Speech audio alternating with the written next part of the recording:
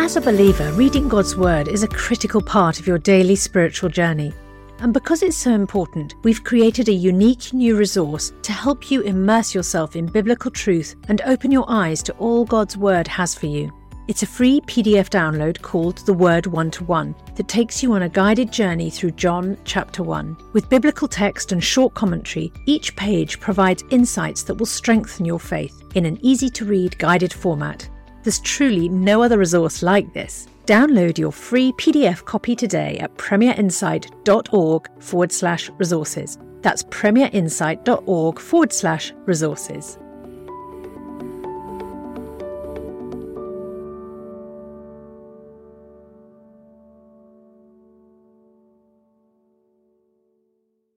Bringing the Word to life. The Bible in a year.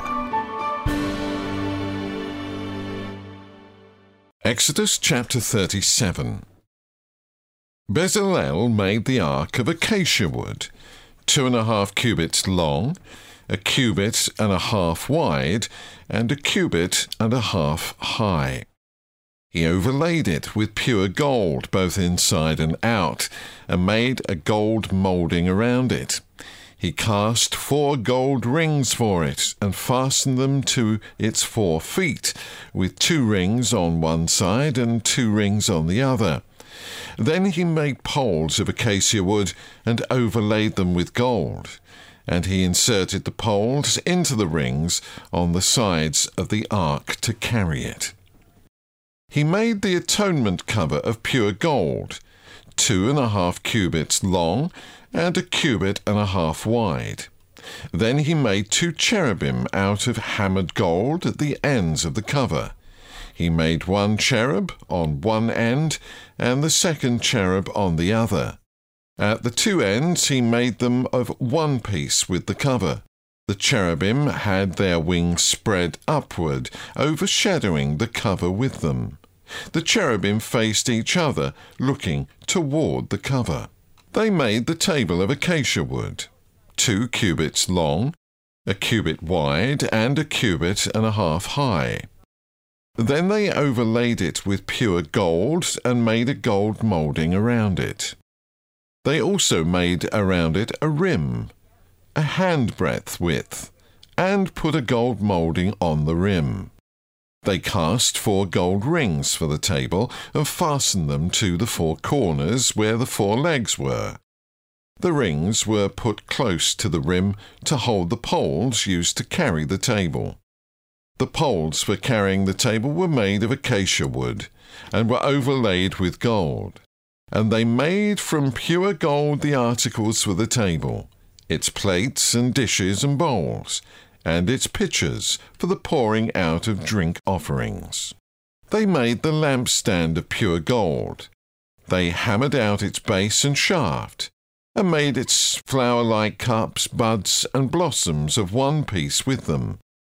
6 branches extended from the sides of the lampstand, 3 on one side and 3 on the other.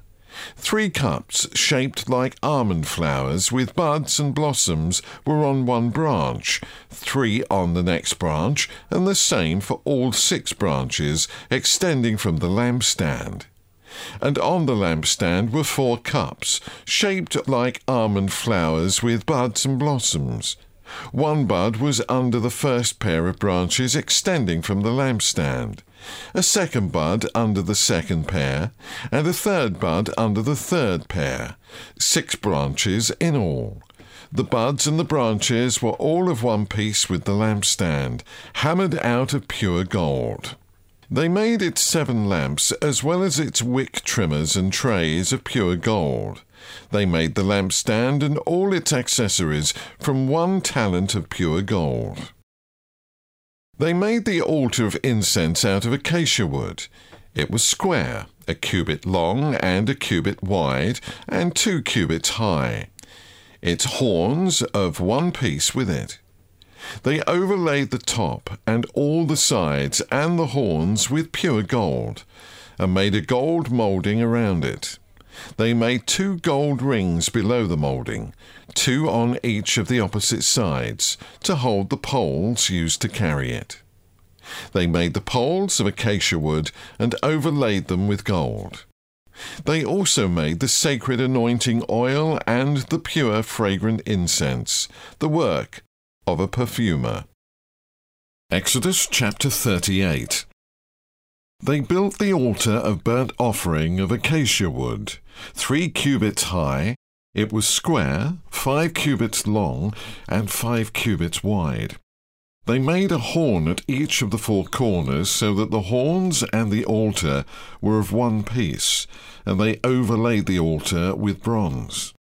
They made all of its utensils of bronze, its pots, shovels, sprinkling bowls, meat forks, and fire pans. They made a grating for the altar, a bronze network, to be under its ledge, halfway up the altar. They cast bronze rings to hold the poles for the 4 corners of the bronze grating. They made the poles of acacia wood and overlaid them with bronze. They inserted the poles into the rings so that they would be on the sides of the altar for carrying it. They made it hollow, out of boards.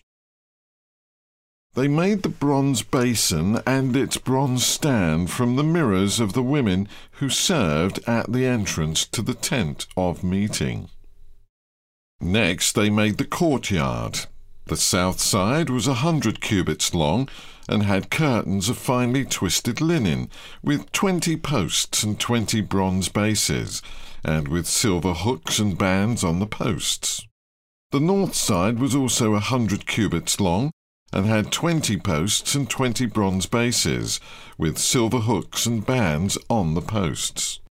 The western end was 50 cubits wide, and had curtains, with 10 posts and 10 bases, with silver hooks and bands on the posts.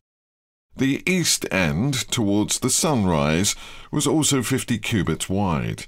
Curtains, 15 cubits long, were on one side of the entrance, with 3 posts and 3 bases, and curtains, 15 cubits long, were on the other side of the entrance to the courtyard, with 3 posts and 3 bases. All the curtains around the courtyard were of finely twisted linen. The bases for the posts were bronze. The hooks and bands on the posts were silver, and their tops were overlaid with silver, so all the posts of the courtyard had silver bands. The curtain for the entrance to the courtyard was made of blue, purple, and scarlet yarn and finely twisted linen, the work of an embroiderer. It was 20 cubits long, and like the curtains of the courtyard, 5 cubits high, with 4 posts and 4 bronze bases. Their hooks and bands were silver, and their tops were overlaid with silver. All the tent pegs of the tabernacle and of the surrounding courtyard were bronze. These are the amounts of the materials used for the tabernacle of the covenant law, which were recorded at Moses' command by the Levites under the direction of Ithamar, son of Aaron the priest. Bezalel, son of Uri, the son of Hur, of the tribe of Judah, made everything the Lord commanded Moses. With him was Oholiab, son of Ahishamach, of the tribe of Dan, an engraver and designer, and an embroiderer in blue, purple, and scarlet yarn and fine linen. The total amount of the gold from the wave offering used for all the work on the sanctuary was 29 talents and 730 shekels according to the sanctuary shekel. The silver obtained from those of the community who were counted in the census was 100 talents and 1,775 shekels, according to the sanctuary shekel. 1 beker per person, that is half a shekel, according to the sanctuary shekel, from everyone who had crossed over to those counted, 20 years old or more, a total of 603,550 men.